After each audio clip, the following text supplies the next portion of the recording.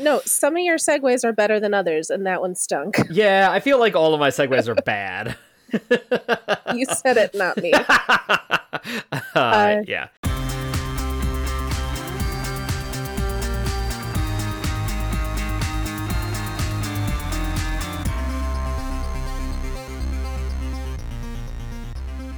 Good evening and welcome to Did You Do Your Homework, the pop culture podcast connecting academic ideas to popular media. I am your co-host, Martha Sullivan, library manager, and perpetually jacked into a simulacrum of comfort and not horrible gruel food. And I am joined, as always, by my co-host. I am known as Peter Romberg, and I am here to show you that simulacra is merely a simulation. Because I, too, have read Baudelaire. And we are here to talk to you all about The Matrix, from the 1999 OG all the way up through The Matrix Resurrections, which just dropped on HBO Max a week ago, I believe. Yes, and also in theaters at that same time. Yeah, but who's going to the theaters? I went and saw it in a theater. There were like 20 other people in the entire house, and I wore a mask the whole time. Because you are a smart and reasonable human. You are an adult and you are free to make your own decisions. I have been hearing of way too many people that I know who are getting COVID despite being fully vaxxed, so I'm afraid that movie theaters are off the table for me until Omicron calms itself down. Yep, and I don't go into work in person, so that exposure vector is not there for me, so I'm like, I can go to a movie. Yeah. That would change the metric for me. Right. But anyway, before we do a deep dive into this seminal piece of media, we are going to talk real quick about what is stuck in our heads this week. This is the piece of media or pop culture that we just can't stop thinking about. That is not the thing that we are here to talk about today. Pete, what is stuck in your head? I was hemming and hawing on having this be what is stuck in my head because it is also the piece of media that I literally finished consuming moments before jumping on this call and getting all our recording set up. But I think it is what's stuck in my head. It is the final volume, volume 4 of 4, of Kieran Gillen and Stephanie Hans's graphic novel series Die. We may or may not have talked about this on the show. I can't remember. Kieran Gillen of The Wicked and the Divine fame wrote the book. Stephanie Hans illustrated it. It is about a series of kids who, as kids in Britain in the 90s, get sucked into a tabletop role-playing game, Jumanji style. 2 years later, all but one of them get out.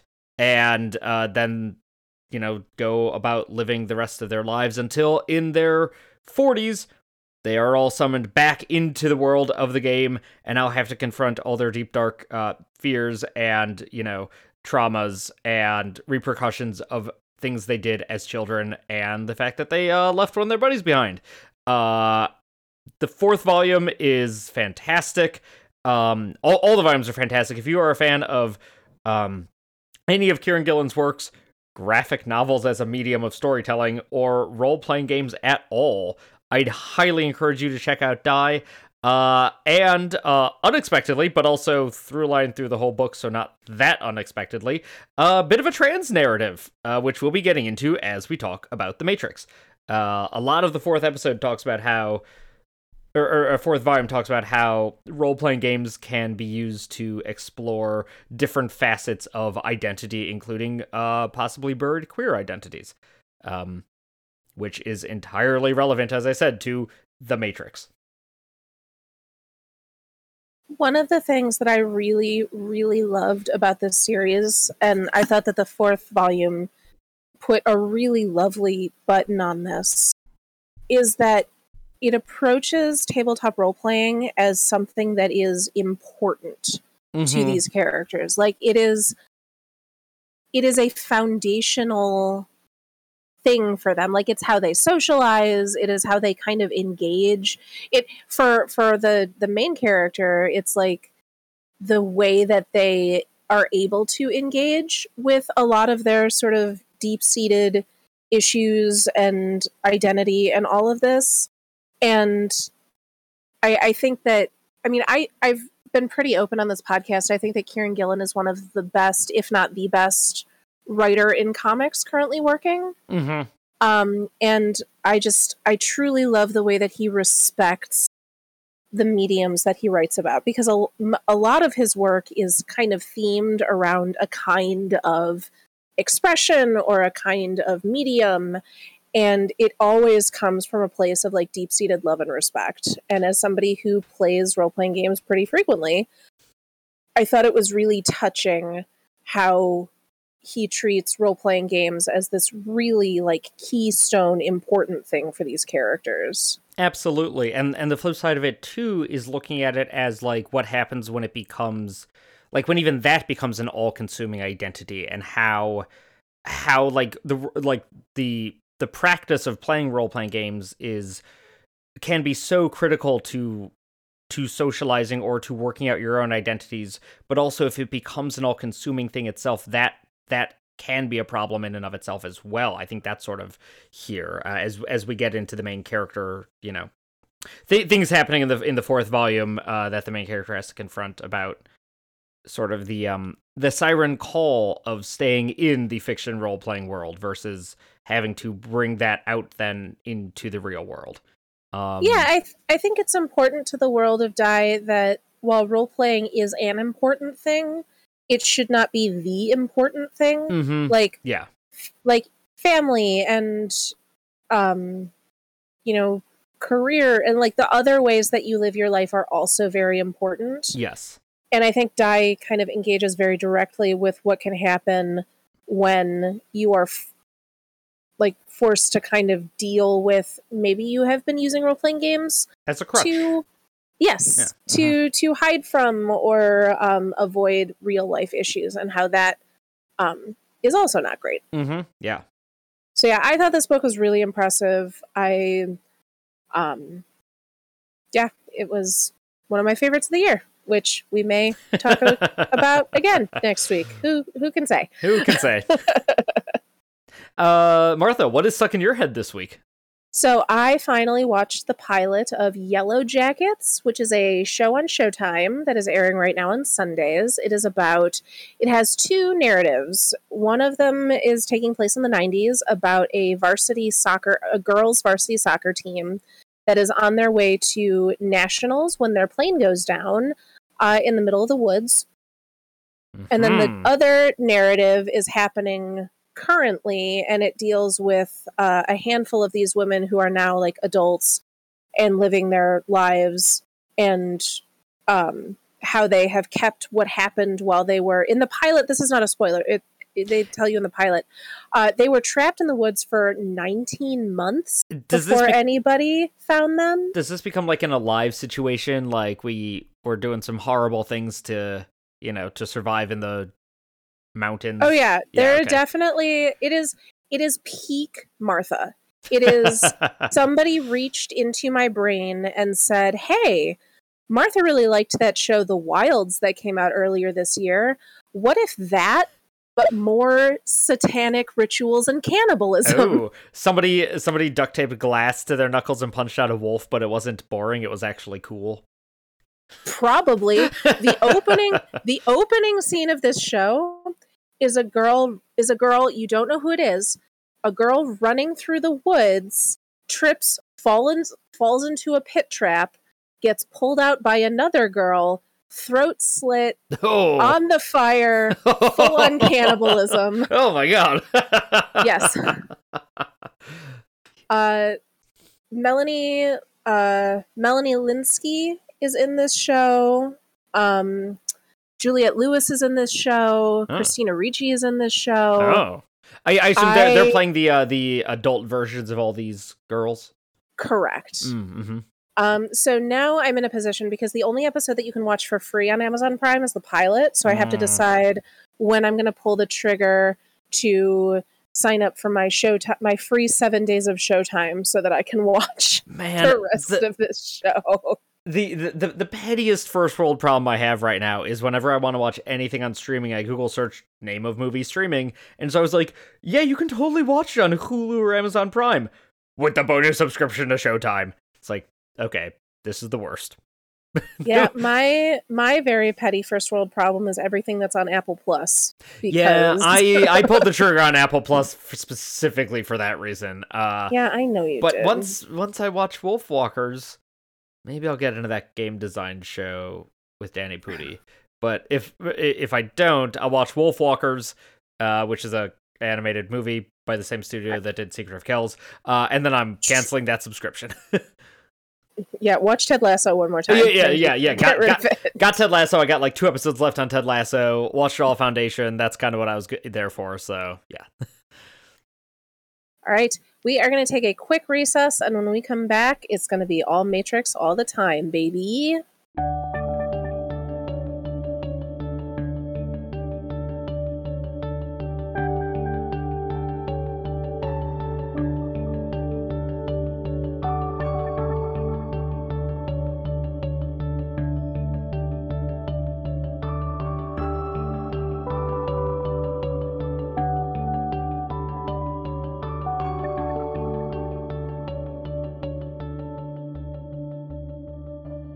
All right, we are back. So, right at the top here, just going to give y'all a heads up. We are going to be spoiling the entirety of the Matrix Resurrections. So, if that is something that you would prefer not to hear, I recommend that you pause this episode, go and watch it, and then come back. We promise we will be here when you have returned. Again, take the blue pill if you don't want to know what happens in Matrix Resurrections. I personally feel very strongly that this movie benefits from knowing as little as possible going into it. I'm already mad at like the IMDb page for spoiling what I think is sort of a key surprise in the movie. But yeah, so pause, go watch it. But we are going to start back in 1999 with the OG film, The Matrix, which was written and directed by the Wachowski sisters before they came out as trans. You know what's wild is that even now on HBO, all 3 Matrix movies dead names them. Really? You'd think they'd go and like update that or whatever, but nope. I'm really disappointed, actually. I have no idea who or what is in control of that. Maybe it's some like Directors Guild thing, whatever. I have no further knowledge other than I watched the 3rd Matrix like 2 days ago. I'm pretty sure that if you go like buy DVDs of the Matrix trilogy, they are now being printed with Lana and Lily's like actual names. So that sucks. Yeah. HBO, fix that. But anyway, The Matrix 1999 is about a computer programmer named Thomas Anderson who goes by Neo in the hacker sphere. He gets identified by he is played by Keanu Reeves. He gets identified by Carrie-Anne Moss, who is playing Trinity, as a potential teammate. Yeah, someone who might be willing to see the reality of the world. Because the fact of it is that we are all human batteries that are born into pods of jelly in order to feed the machines. Heck yeah. The original trilogy is about Neo's ascent to becoming the Christ-like figure who eventually brokers peace between the machines and the humans, allowing a small cadre of natural-born people to continue living, and also granting them the opportunity to free willing minds from the Matrix, while unwilling minds are allowed to continue living in the false reality that the machines have built for them. The original movie is literally a hero's journey for the hacker age, and also a bunch of like awesome wireworks that entirely shaped how Hollywood looks for the next 20 years. Oh yeah, no, we're gonna get into how these movies changed everything cinema. Yeah. And now between then and now, we have the Animatrix, which came out in a time. 2003. 2003, so right around when 2 and 3 were being released. June 3rd, which is a collection 2003. Which is a collection of animated shorts that are canonical to The Matrix. So some of them tie in very directly to plot events that happen in the movies. Some of them are just sort of side stories that help explain various parts of The Matrix. Some of it are just like cool, like little world building bits. There's the one that looks like it was made by the Aeon Flux team. That is just like a story set in the Matrix world, and it's kind of neat. And then it ends, and you're like, cool, that was cool. And you move on. And then we also have The Matrix Online, which was an online video game that came to a premature end, I believe, but which has plot elements that are also canonical, such as the death of Morpheus, which happened in this online game. There was also the 2003 video game Enter the Matrix, which was also canonical, and which one of the Animatrix episodes tied into, and which explained everything that was going on with Niobe in the movies. I believe there are also comics that play this. The point is... They were super into like the transmedia idea of like, this story is being told over everything, so to really know what's going on, you have to consume all of it. Which is kind of cool for The Matrix, but is also exhausting and terrible. But as somebody who has only consumed the film aspects of this... Yes. I did not personally lose anything in my understanding of what was going on, but we'll get into that.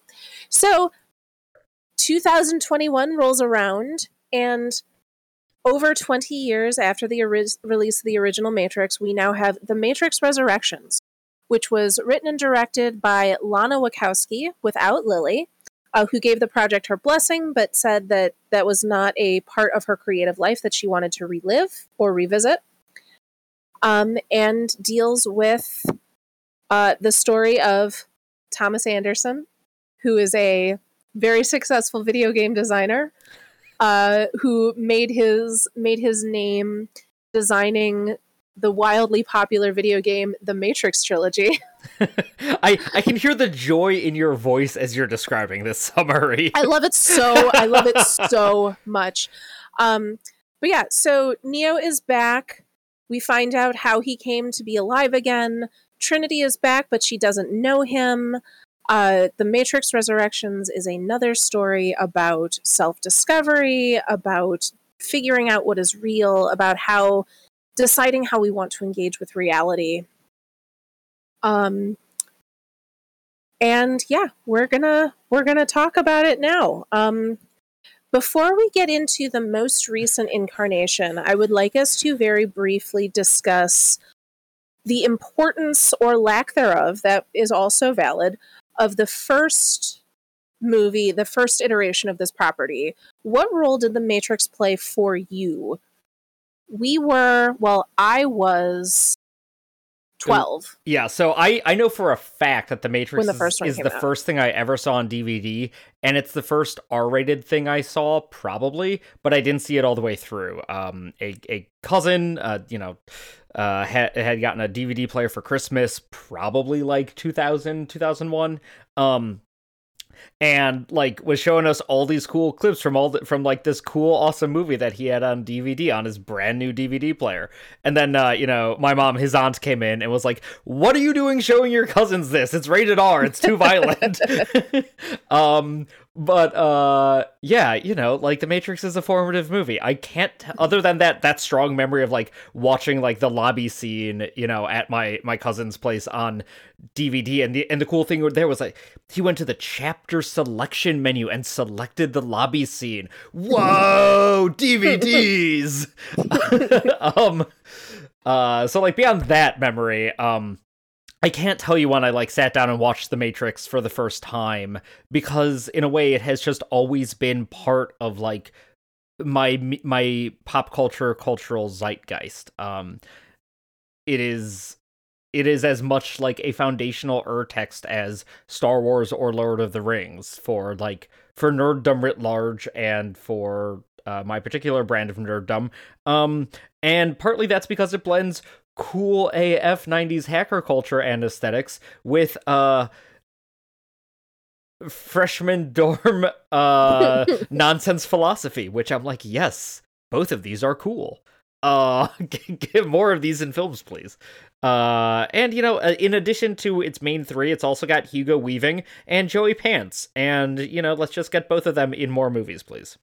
Can we just say Joe Pantoliano? Yes, so yeah, there we go. You're talking about. Yeah. And speaking of, more importantly, Carrie-Anne Moss, between the Matrix movies and especially the most recent one, where has she been and why has she not been in more things? She was in Jessica Jones, and what I was saying in that was, where has she been? Why is she not in more things? Carrie-Anne Moss, let's go. Truly, it is kind of a big injustice that Keanu Reeves gets to have the career that he does, and Carrie-Anne Moss is not equally famous because she's brilliant. Yeah. But yeah, so I also don't remember the first time that I saw The Matrix. I do remember going to the theater to see Matrix Reloaded, because by the time that came out, I was like a freshman or sophomore in high school. Mm-hmm. You were a sophomore and I was a freshman, I think. I had a friend who did Hugo Weaving's monologue to Lawrence Fishburne as his junior high theater kid audition piece. This is his you people are viruses. Yes. You stink. Yeah. Great. Yes. That's humanity is a virus. So yeah, just imagine a 12-year-old kid on stage reciting that in perfect sincerity. First off, that's adorable. Second off, college kids were doing that monologue as their audition pieces. Yeah. It's a great bit of monologuing. Yes. Here's the thing. The Matrix, it is kind of interesting to think about this because of what the subject matter of the movie is. But The Matrix reshaped pop culture. Nothing was the same after it. My very strong soapbox is that I believe that The Matrix is the defining zeitgeist movie for our generation, for millennials. Mm-hmm. I think that continues to be true with the newest one, and we will get into that in a minute. But the first one so perfectly encapsulates the balance between the fear and also the symbiosis that we have with technology. It is both something that we fear and also something that we need to survive. Yeah. It's also it is first off, co-sign everything you just said. Second off, it is even more of a defining zeitgeist movie because it is on top of all that a generic hero story popcorn flick. So in many ways you can read or misread whatever your own nonsense is into the Matrix. So that's why it becomes a capstone urtext for both trans rights movement and alt-right movements, which we'll get into. But that sort of I kind of take issue with the fact that you call it a generic movie. So it is a hero's journey narrative.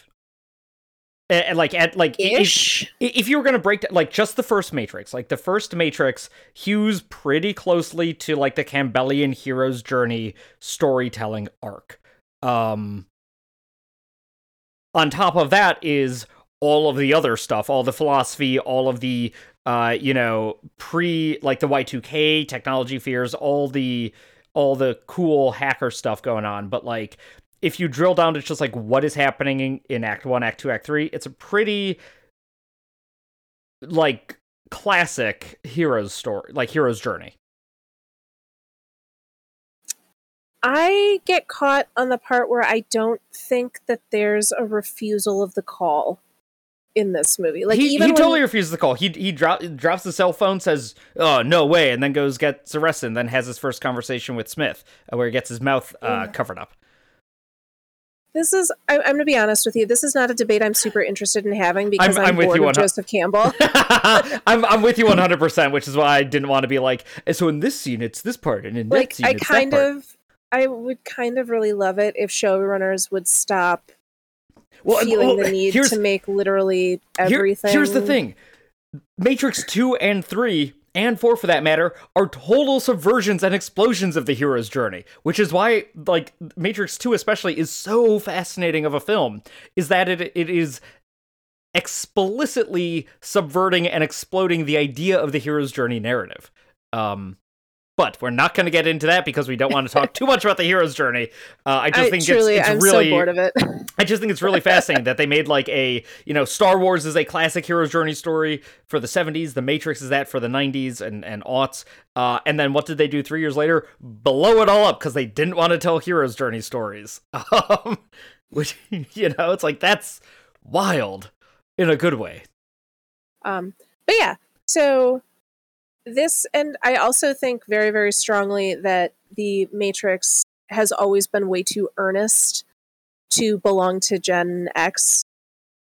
Like, even prior to the Matrix 4, like the Matrix at the end of the day is so deeply about feeling. Like the your feelings. The Wachowski love conquers all, Neo comes back with a kiss kind of idea, like, is too... Yeah, like, there's nothing ironic about these movies. They are so deeply earnest, and they are so ultimately about the way that people feel about things. Like, the reason that people escape the Matrix is because they're like, this don't feel right. Mm-hmm. And I think a lot of people got tripped up with the coolness of Matrix 1, that they didn't realize that it was as heartfelt as it is. And then Matrix 2 and 3, like, Matrix 3 is just all heartfelt. Matrix 2 as well, but, like, 3 especially is, like, just raw emoting, beating raw binary code. And I think that's one of the reasons that people didn't vibe with it in the same way. But and then we come to Matrix 4, where Lana is just like, it's always been a love story. We're gonna process all of our emotions right now. So yes, The Matrix has always been a very important movie for me. I think it speaks to the way that I feel about the world that we live in. I think it speaks to a lot of feelings that I see echoing in friends of mine. I think it was a deeply prescient movie when it came out. And I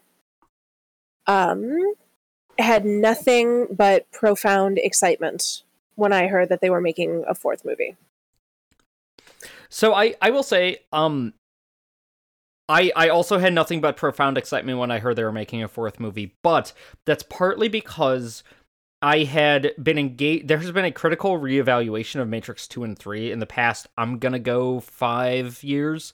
And engaging with that and rewatching Matrix 2 with that reevaluation in mind all helped me get more excited for 4. I think that if I had seen 2 and 3 in theaters in 2003, never thought about them again, continued to enjoy The Matrix 1 because it good, I don't think I would have been as excited about 4 as I was. And I don't know if you have a similar thought. I don't know if you left Matrix 2 or 3 being as disappointed as 90% of the film-going public seemed to have been. I will be honest with you. I remember going to see them in theaters. I don't remember feeling negatively about them. Mm-hmm. But I kind of have always been willing to meet a piece of media like where it is. Mm-hmm. And also, like, these were just like, I always just think it's cool when I get to spend more time, like when I get to hang out with characters that I like again. Sure, totally. I do think that they benefit from being able to watch them closer together than 4 years apart. And I also think they benefit from knowing what you're getting into now. I think that's the big thing with 2 and 3 is having seen it once, watching it again, they're so much better. If you are, and we were talking about this before we started recording, I totally understand why film-going audiences in 2003 walked into Matrix 2 and walked out being like, what was that? That was not what I expected. And I don't like it. And then especially Matrix 3, same thing. Watching Cowards. it, like Cowards, all of them.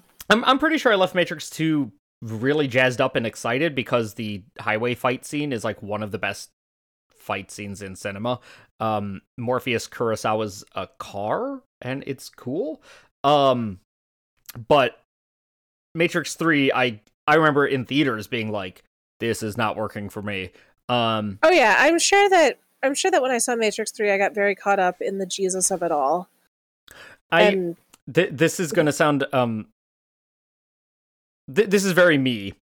I know for a fact that I was reading Dune Messiah around the time that Matrix 3 came out, because I was just like, oh, it's just like Paul in Dune Messiah, where, spoiler alerts, he goes blind, but he can still see because of his prescient vision. They're just ripping off that. Because that's exactly what, like, 14-year-old Pete would have thought. Yes. And been obnoxious about, yeah. Yes. I would like to talk about the fourth one now. And I would like to talk about the fourth one for approximately 6 hours. Good. I was going to say, this is going to be our longest episode. Fantastic. Let's go. We say that a lot. So, first off, I thought that the opening of this movie was brilliant and tells you exactly where this movie is coming from and what you are about to be in for. The opening of this movie is a shot-for-shot retread, but with different actors, of the opening of the first movie, and I thought I was losing my mind. I loved it like, so much when no, so did I. Yeah, but at first I was like, are they just because it is different actors? My first thought was, are we just doing this again? But no, then it turns out to be important that it's different people. Like, our POV character ends up being somebody else who is looking outside of the simulation. Our POV character is Bugs, who is played by the amazing Jessica Henwick. Yep, she's great. Yeah, blue-haired hacker who is playing the almost the Morpheus. Like, this movie has Morpheus in it, but he's a computer program. Don't worry about it. Which she's was kind also of playing the brilliant. Morpheus role. Yeah, I love that Yahya Abdul-Mateen II has now played two famous characters from other previous works in a new body doing a new thing in the past, 2 years. The previous one being, of course, Dr. Manhattan in Watchmen. But yeah, this movie's whole deal is, what if the first one... But this time you don't have plausible deniability about the fact that it's about feelings. It is. Like, this one, it is like the whole... We get so many people monologuing about the importance of human emotion and how human emotion ruins everything, but then it also saves everything.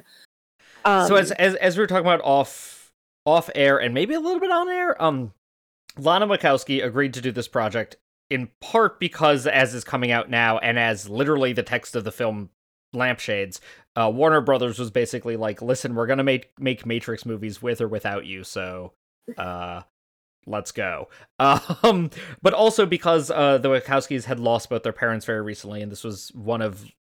The read on it from a lot of people is that this was a way for Lana to sort of, throw herself into the work and process the grief in that way. So the movie is dedicated to their parents, and at the end, with the dedication to the parents, is a quote. This is at the very end of the end credits. Quote, "Love is the genesis of everything." And I think that is the keystone text for both this film and the Wachowski career writ large. But it is definitely the keystone text for this movie. Literally, if Neo and Trinity get too close to each other, both IRL or in the Matrix, they blow it up because their love is just so strong, which is great. Well, and I love that this movie really throws into relief that I think at the end of the day, if Neo could just run away and have a life with Trinity, he would absolutely say, F the Matrix, you can have it, we gotta go. That's literally what he did at the end of the second movie. At the end of the second movie, it's like, listen, you can save everyone or you can save Trinity. And he's like, saving Trinity, bye. Yes. And this movie, I felt it was very clear that the kind of... Well, and in the first one, this is also not metatextual, it is overt textual. But Trinity is the one who is like, but what if we saved everyone? Right, yeah. Thank you for saving me, but also... Yes. I would like to talk very briefly about Jonathan Groff as the Uncanny Valley Agent Smith. I thought he was so good. Yes, incredible. So, Marin is not as excited about the Matrices as we are, and has not seen this yet. And I'm like, okay, I'm gonna make her watch it because I think she'll enjoy it. And low key, my two ins are Jonathan Groff and Neil Patrick Harris. You like them, right? And go from there. So Neil Patrick Harris was the role that I had spoiled for me by IMDb. Oh, bummer. Yes. Well, it's like spoiled that he was a baddie or the baddie. Well, I was going to say they call him the analyst in the credits, and I'm like, you're like, oh, that's you don't, yeah. That sounds like a Matrix term. The thing is, though, in any other movie, the analyst would be the name of like generic. He's only in Act 1, maybe a bit in Act 2. Doesn't have a name. You know, we got Neil Patrick Harris because he's a good actor kind of role. But in the Matrix, it's like, yeah, all right, we got the Oracle, we got the Architect, we got the Analyst, cool. We have the Merovingian, who's back in this, who yes, I did not understand a word that he said.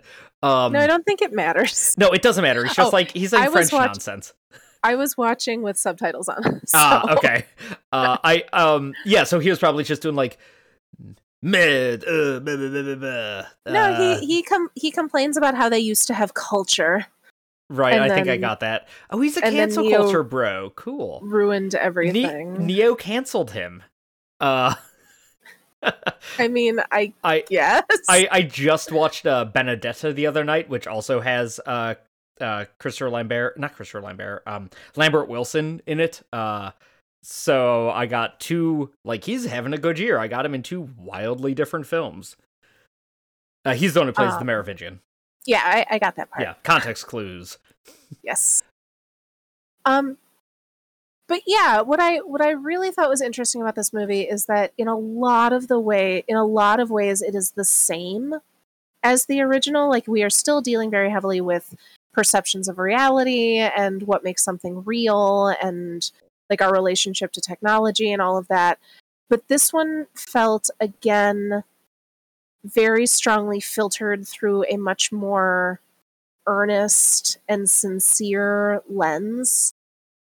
Like, I think the first one is very, very earnest, and this one is like, no, let me put the gun down and tell you how deadly serious I'm being. I read a lot of reviews. So the reviews I read spoiled like the first 30 minutes of the movie, basically, which is totally fine for reviews to do. So, like, I knew going in that The Matrix was a video game and that Neo was the game designer. That's fine. Who cares? A lot of the reviews were also comparing the first half of this movie to Force Awakens, of just the idea of, like, we're doing a retread of a popular media, like a popular, franchise. Ooh. And like, we're just kind of hitting the same beats. But then all the reviews basically said after the first half-ish, like, depending on where you want to make that cleavage line, it becomes not Force Awakens. And, like, no shade on Force Awakens, but, like, Force Awakens is a bit of a retread situation.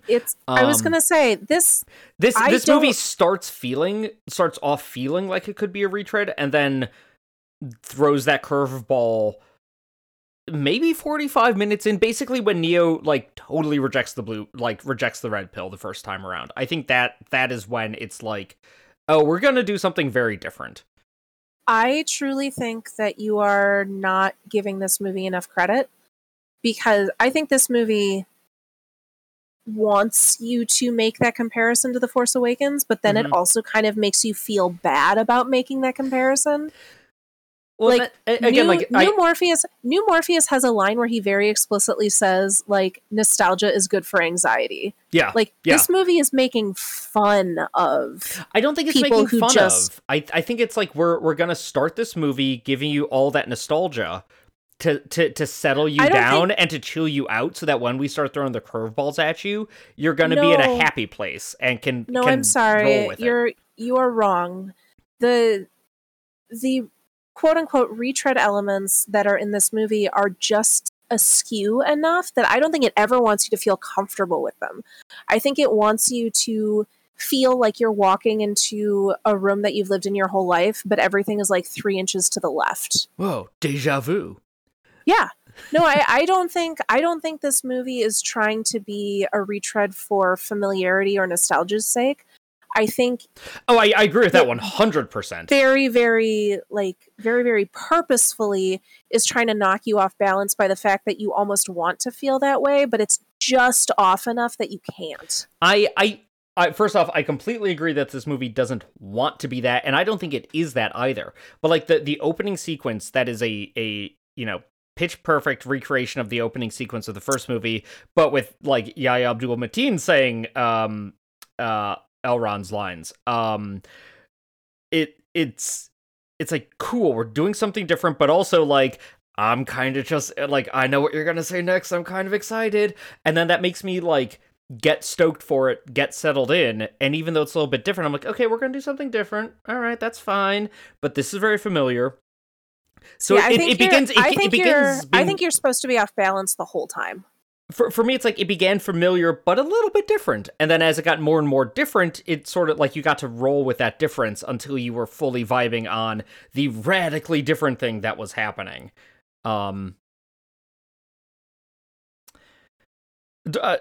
Moderate change of subject, and as I go into radically different thing that was happening.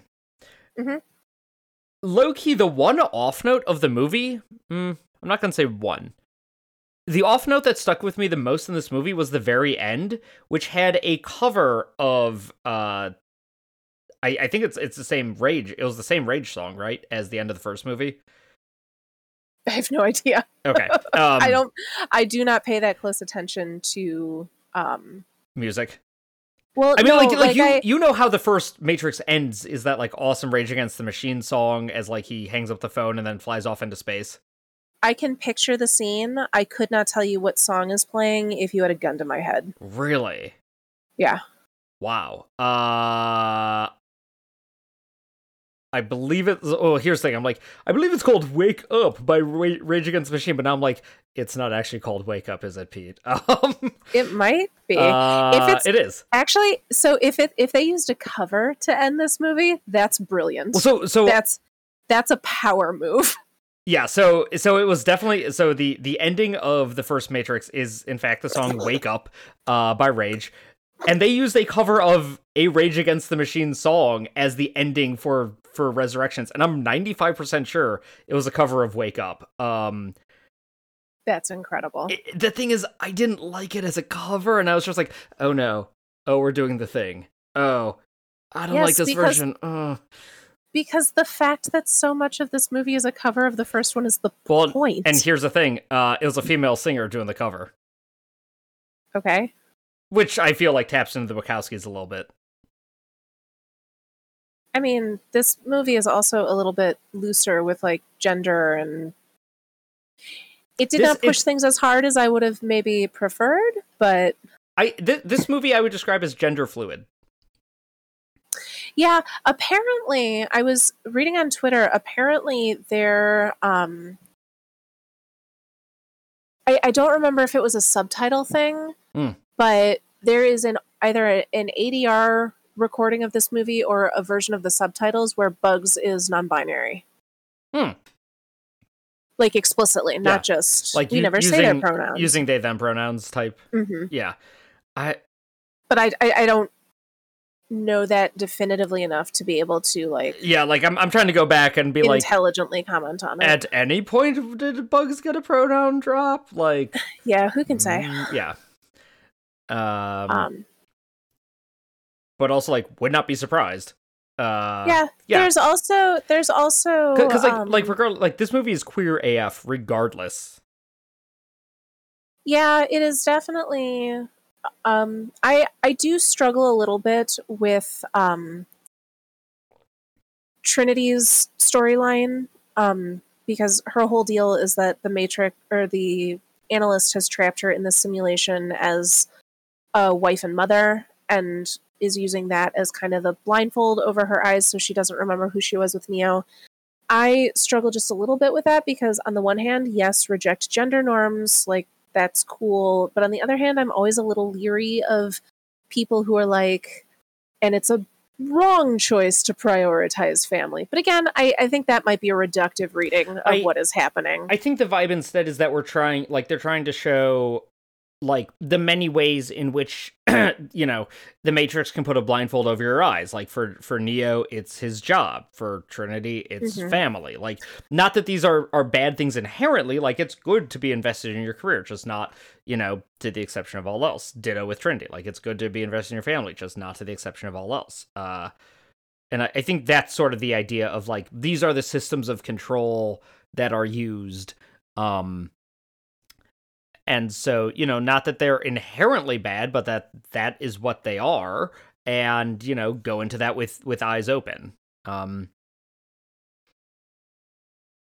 Saying that all the way through, it sounded way worse than when I was just conceiving it in my mind. So, well, it's okay. So Emily VanDerWerff wrote a essay about the Matrix 4 and how it deals with therapy and trauma, and her how it felt very personal to her because she could see aspects of her relationship with trauma echoed in the way that this movie deals with it. And something that she also wrote in this essay says, broadly speaking, Resurrections is about systems of control that are used to keep us blinded to the nature of reality. mm-hmm. For instance, the system of control that keeps Trinity from accessing her full power is her family.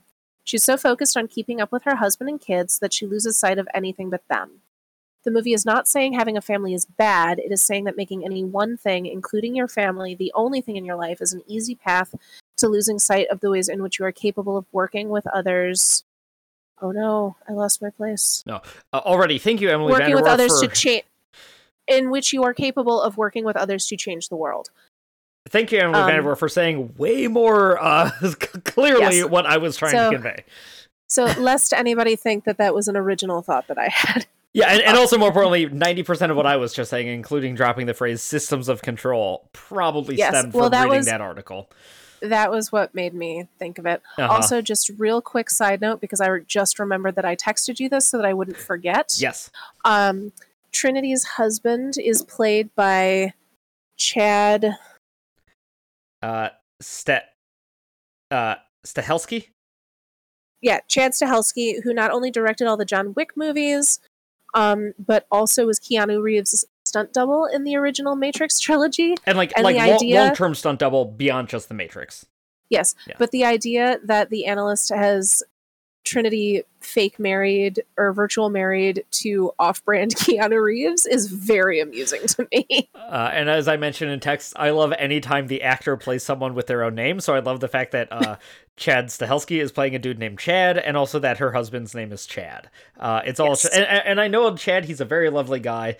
It's much like Karen. It's like, oh, I'm sorry that's her name these days. If we're doing random one-offs, I love the fact that Morpheus in this is literally a computer program, when the entire, raison d'etre of Morpheus in the original trilogy is that he hates computers. It's very good. Sorry, go ahead. I was going to say, that was such a cool way of bringing back that character. I'm obviously super bummed that they couldn't get Lawrence Fishburne involved in this, but I know we were all like, but I guess How is this gonna work? We all knew that he died in that video game that we were all super invested in playing. So yeah, everyone has been like, we know Morpheus is dead, right? So we can't possibly bring him back. When has somebody being dead in a major studio franchise movie ever stopped them from coming back? First off, Neo and Trinity both died in the third movie, so that. Yes. Also, I thought you were going to say, when has anyone ever played that game that you're talking about? Oh. My other side comment is, I love seeing Wolfgang from Sense8 in this as another ship's captain. There were a couple of Sense8 babies in here. I enjoyed it very much. He was the only one I pinged on. And then, of course, Jada Pinkett Smith with the excellent, unexpected cameo. I did not know she was in this, so when she rolled up, I was pretty stoked. So I would like to turn our attention real quick. I'm not getting off the subject of Matrix 4. I am simply looping another piece of media back into the conversation. We're going into a different CCTV camera screen on the bank of CCTV cameras that we're all watching. So, off mic, you and I were having a very spirited discussion about The Animatrix. Yes. Which is a movie that I adore, and Pete less so. I think the vibes are good. One of the things that I would like to say very explicitly, the thing that the Animatrix does so well is the weak point for me of the rest of these movies. And that is, all of these movies feel the need to over-explain themselves. Like, I truly could care less about the reasons the machines have for plugging us all into a simulation. Like, doesn't matter to me. I thought the weakest part of Matrix 4 was Neil Patrick Harris's way too long monologue about why he needs to keep Gotta get more battery juice. Gotta pump those numbers. No, about why he needed to keep Neo and Trinity apart. Like, I don't care. He's got to get them exactly close enough to make everyone else on edge and pump those energy numbers, but too close and they explode. And the thing about the Animatrix is that it doesn't do that. Like, so many of the segments, except for the Second Renaissance, which is the most expository and also, I think, the weakest part, because it's just like reading a textbook. So many of those segments do not care about whether or not you explicitly know what's going on. They take you for a ride, and at the end, you understand a little bit more about the world that the Matrix is operating in without having to be told anything like explicitly in black and white. And I think that the different stories in that do that really, really beautifully. And those parts always just thud for me in the movies. Like, anytime somebody goes on for more than a couple of minutes, I'm like, why? I don't need this. So you definitely didn't like the architect scene at the end of Matrix 2. No, I didn't, because I didn't care. Right. Well, like, I was like, this is not necessary to my enjoyment of these movies. The Animatrix is like 90% vibes and 10% anything else. And when I don't think that's true. I don't think you're giving it enough credit. Well, sorry, like, I would also say that Cowboy Bebop the anime is like 85% vibes. I'm not using vibes as a bad thing. I'm describing it as a like no, but you're but like, taking it to mean you are implying, at least, and if this is not your implication, please clarify for me. But you're implying a lack of substance.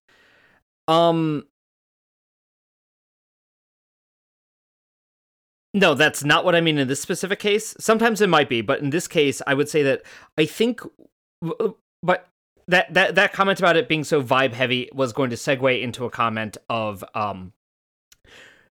it sounds like what does, like, if, let me think about this. Like, what you don't like is when the narrative grinds to a screeching halt so that some dude can explain to you what's going on.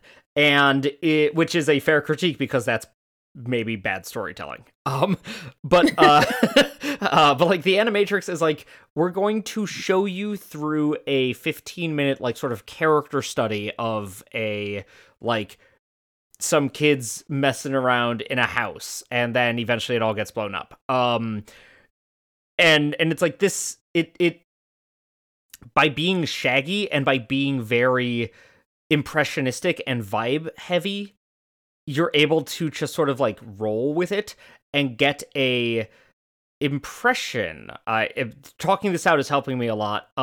You have the hard logic of machines and the boisterous emotions of humans. When the architect is explaining what the heck is going on at the end of Matrix 2, that is a pure machine moment. It is all logic. It's a dude talking, explaining things. The Animatrix is all human. It is all emotion and messiness and vibes. And that is the Matrix wavelength that you work on the best. And so therefore, like, that is why the Animatrix, I think, ranks so highly for you. I guess I have trouble, and like, I'm not trying to weight either one of these as better or worse, you know? When I describe something as just being like pure vibes, mm-hmm. it's like I'm listening to like industrial or techno music that has no lyrics. And so it's not saying anything. Sure. So I guess that's where I'm getting hung up on, is I don't think you and I use that phrase In the same way. Right, yeah, that's fair. I guess so. Have you ever played or I'm sure you have heard of the tabletop RPG Lasers and Feelings? Yes. Great. This is a Lasers and Feelings situation. Zone. Hey, yes. That's how I also found out about it. And then I ran a one shot, and I might be running another soon. Who knows? So that's as I'm thinking through this. That's, I think, my thought process is that like the architect scene is all lasers, and the animatrix is all feelings, and like different people vibe on those. I'm using vibe in like 3 different ways here, so I'll not use that word again. Different people like vibrate on those wavelengths in different ways, and so like I liked the history textbooks nature of the Second Renaissance. I thought it was all very silly, but I'm like, yeah, give me some story, give me some history. That's great. Give me more of those lasers. And you're like, give me more of those feelings. So, and I think animatrix, yes. I'm like, architect, give me more philosophy nonsense. I think it's because I understand the world of the Matrix and the philosophy behind it better when it asks me to intuit what is happening. Mm-hmm.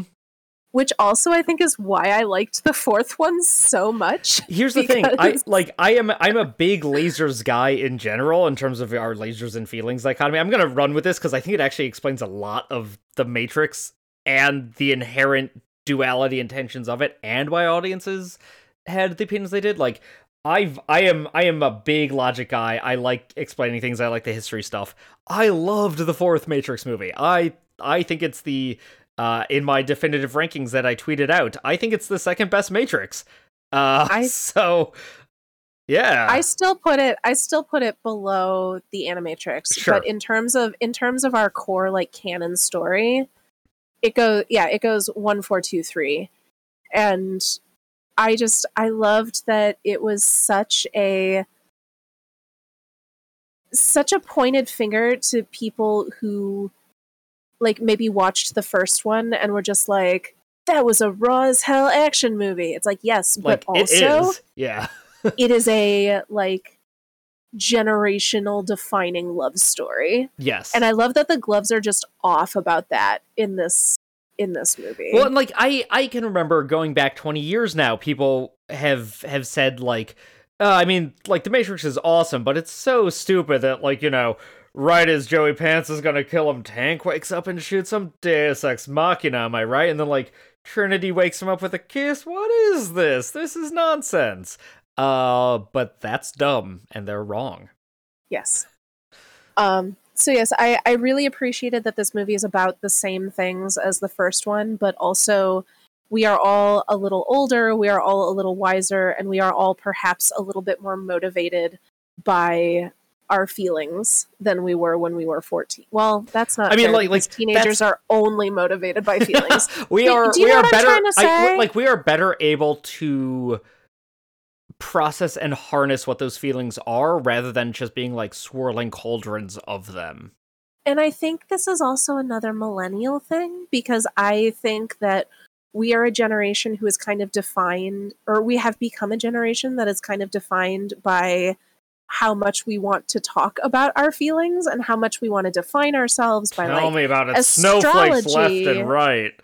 But yeah, it's like we are all into astrology or Myers-Briggs tests or like choose your personality test flavor of choice here. They're all the same at the end of the day. Yeah.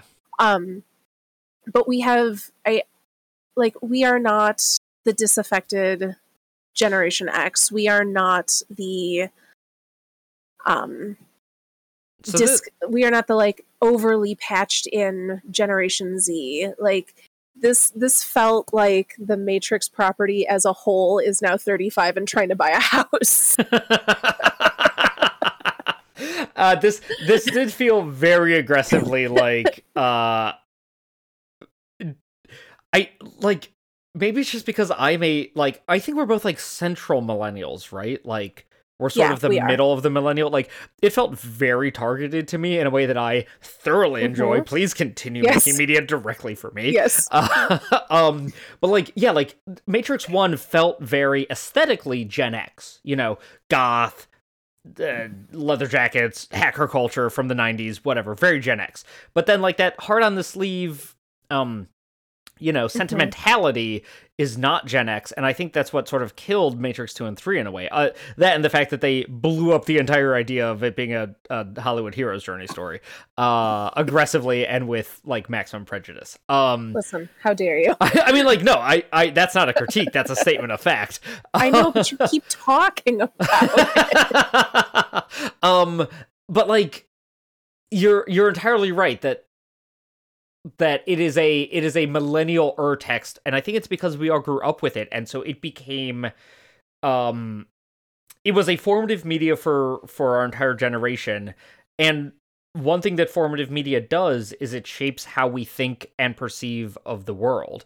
And so therefore, you know, by being what it was then, it almost led to its own creation again now of A, nostalgia, but B, like, people are still using Matrix terminology to describe things. And this, like, obviously Red Pill is the most famous example, which maybe we should talk about, but maybe we shouldn't because it's exhausting to talk about. But, like, Red Pill as a term was co-opted by the alt-right back in, like, 2014. And then it was sort of unco-opted. And then, like, for a while, the narrative of The Matrix was, it's a cool movie, and then for a while it's like, it's like an alt-right movie, and then it's like, it's an anti-feminist movie because Trinity really doesn't have anything to do, and now it's like a trans movie, and so, like, it keeps morphing its identity as we keep sort of morphing our generational identity and our pop culture identity. And I think part of that is because we are perceiving the world through the lens that The Matrix gave us, because we were all, like, young enough to have, like, it being so formative, both, like, it imprinted on us in such a potent way that we then perceive the movies, like, we perceive the world through our pop culture lenses. And so that shared language becomes a language in which to see the world through. Gonna drop my favorite term of Ouroboros, so here we go. Ouroboros. I just had to look up when Lana Wachowski was born because I was curious as to what generation. They're totally Xers, right?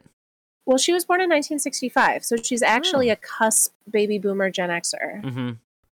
So it's like very early Gen X or very late boomer. But I feel like, you know, with the millennial Xers, you have millennial Xers who some feel more Xers and some feel more millennial, you know? Well, and I feel like the Wachowskis feel very X and not millennial. Or, sorry, and not boomer. Yeah. Oh, yeah. Yeah. Well, and I also think it's interesting to think about, like, the people who grow up or are exposed to a piece of media versus the people who are making it. Like, the media that kind of defines our generation is always, that defines our generation when we're children is always going to be made by older people than we are. This is a wild tangent. Craig Finn, lead singer of the Hold Steady, is, call him 15 years older than me. And I have loved every Hold Steady record that has come out because it feels like it's, like, hitting me at a very pivotal moment and speaking to me in meaningful ways. And he recently said in an interview that he writes all his songs like speaking to himself 10 years ago. So he's basically, like, we happen to be aged such that he's basically writing all his music for me. Like, this would explain why every Hold Steady record record, I'm like, okay. Oh, this one's, like, less into partying and more into, like, retrospectives and, like, why partying all the time is bad for you. Weird that I feel the same way too.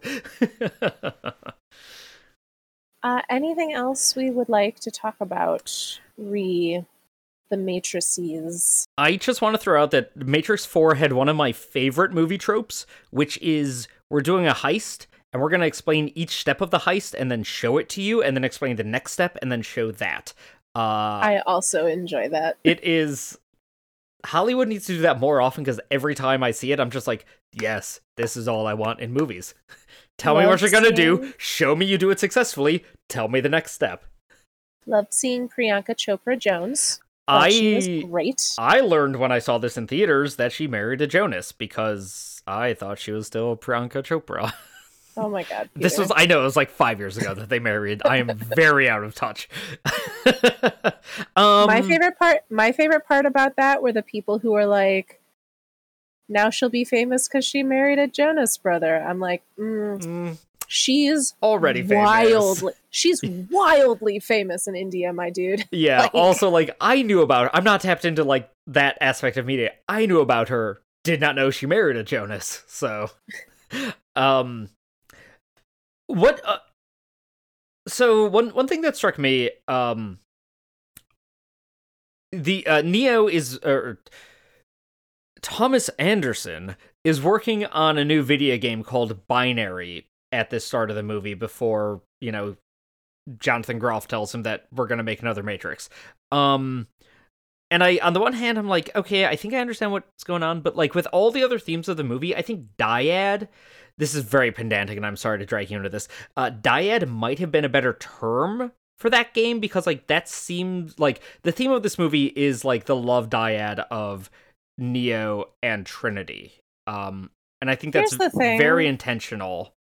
Here's the thing, Pete. Uh-huh. They needed to use a word that people would actually understand. That's fair. I've never heard that word before. You've heard, and I am a pretty smart person. I have to disabuse you of this because you've heard it in the worst possible context. You see in whatever the last Star Wars movie is, Rey and Kylo are a Force dyad, which is a term that is used a few times. So if you saw that Rise of Skywalker, that's the one. You've heard the term dyad. Which shows you just how much I cared about the Rise of Skywalker. I like the word dyad popped into my mind at the end of this film because I'm like, that's a better term than binary. Why didn't they use that? I'm like, dyad. That's a real word. I'm like, that's a real word, right? And I looked it up and like, nobody knows. Oh, Force dyad. I don't want it to be that. Also, there, yeah, right. Loved that Warner Brothers let them keep the very savage anti-Warner Brothers joke. I knew it was coming because like 3 reviews I'd read had already like referenced it. But even then, sitting in the theater, hearing them say that, I'm just like, cool. Hated the new Warner, like every time I see it, I hate the new Warner Brothers shield, even if you make it Matrix green. Looks stupid.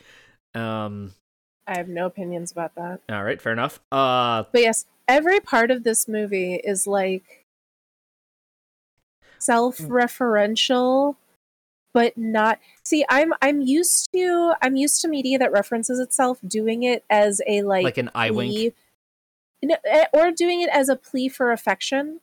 Which is like, hey, look what I'm doing. Do you like this? And in this movie, it felt kind of hostile. Yeah, it's either the like, hey, like me because you like this other thing, or B, the like, did you catch the 32 Easter eggs in the new Doctor Strange movie?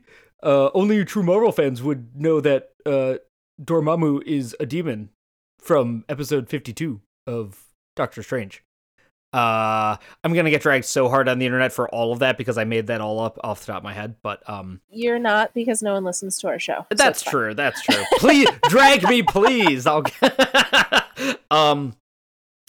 but like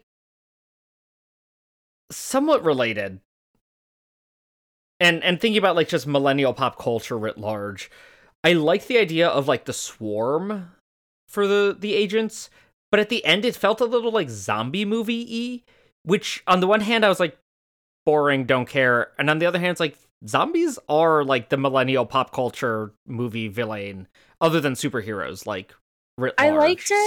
I liked it more than everybody turning into Agent Smiths. Like it, which is what we have already seen kind of happen. Like you liked it because it was new and different, or like? No, I liked it because it spoke more to what the relationship that this iteration of the Matrix has to its populations. Like this is a Matrix that I think is more in control. Like this is a Matrix that is puppeting its people stronger than iterations we have seen in the past. I mean, so in that sense, it felt more true to what the analyst was doing. It's also a much more accurate description of the internet now. Like in 1999, it's the X-Files, so it's like the government is gonna come and take you away in a black van. And now it's you're gonna get canceled on Twitter by a mob of like randos. I would say doxed on Twitter rather than canceled. Fair enough. Use your preferred term, yeah. Well, and also because the people that the Twitter mobs tend to go after are not the people that cancel culture is going after. Like, those are two kind of different things. Sure. Also, cancel culture is kind of fake. Cancel culture is absolutely fake. Louis C.K. has a new comedy special coming out. Like, no consequences for anyone. It's great for white men. It's great. Yeah, no consequences for white men. Yeah. The sequel to the Coen Brothers film.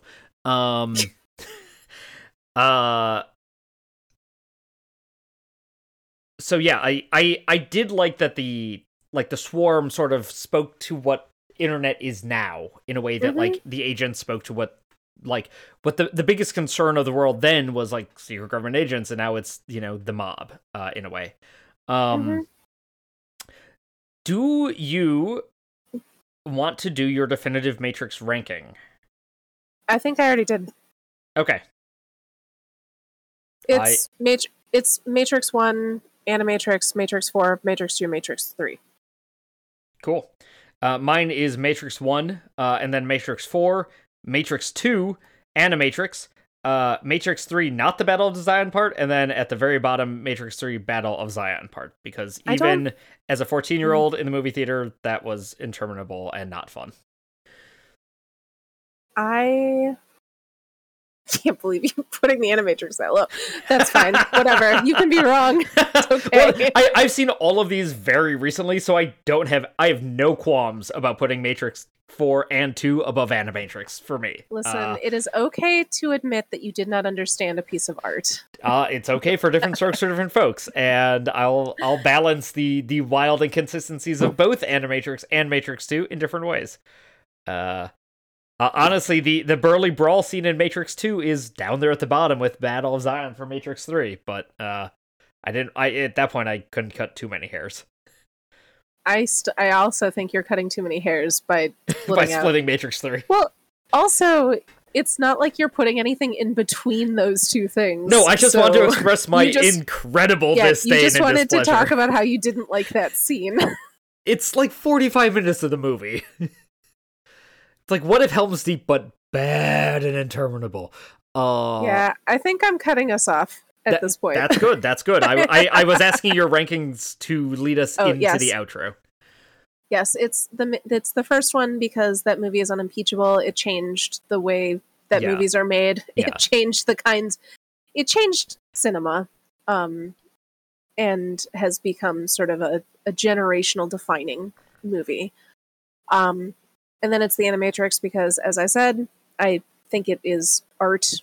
I think each one of those is a delicious little nugget of information, and when you're done watching it, you understand the world more than you did when you began.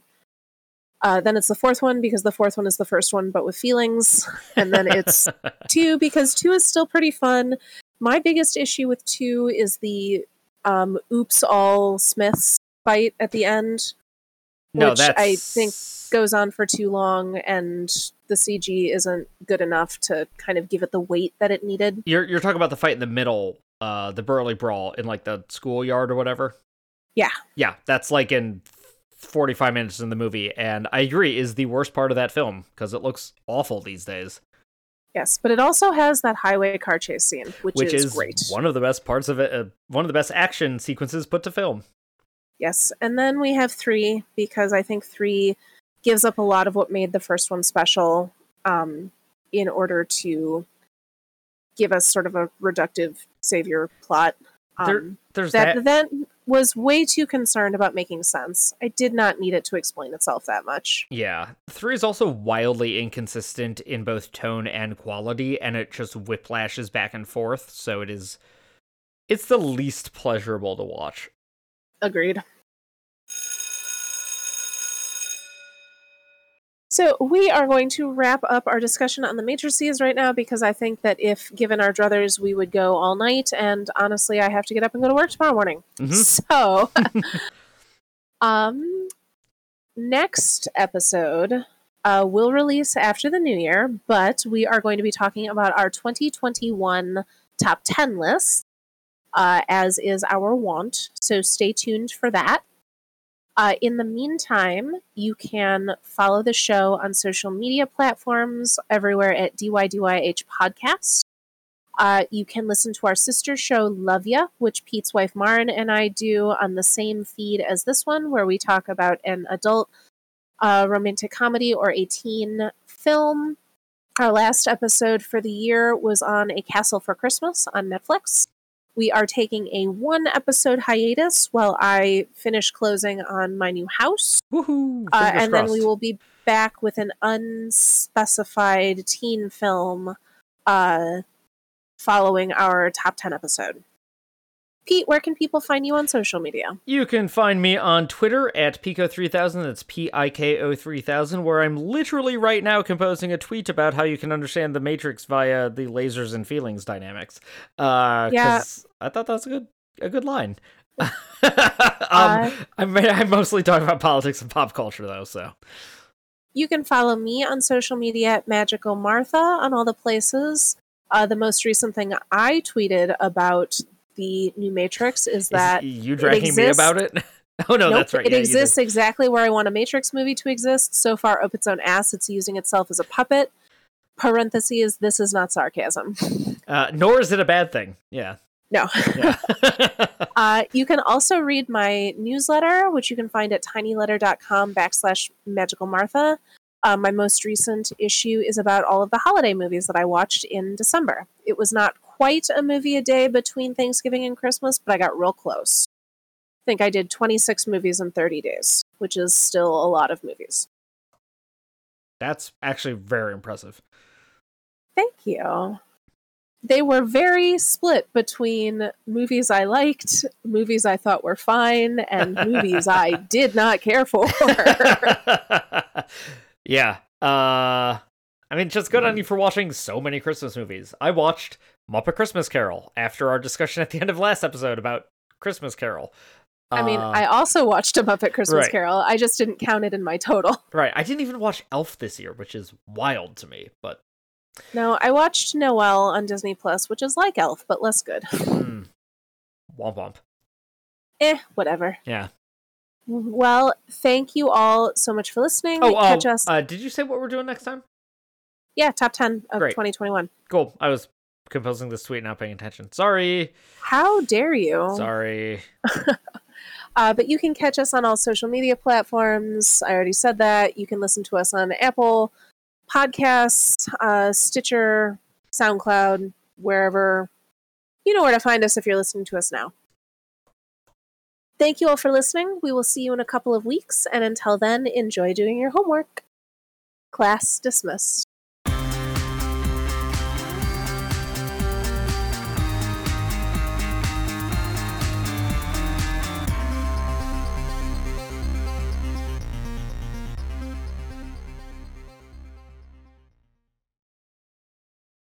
So that's not quite going to be a 2-hour episode.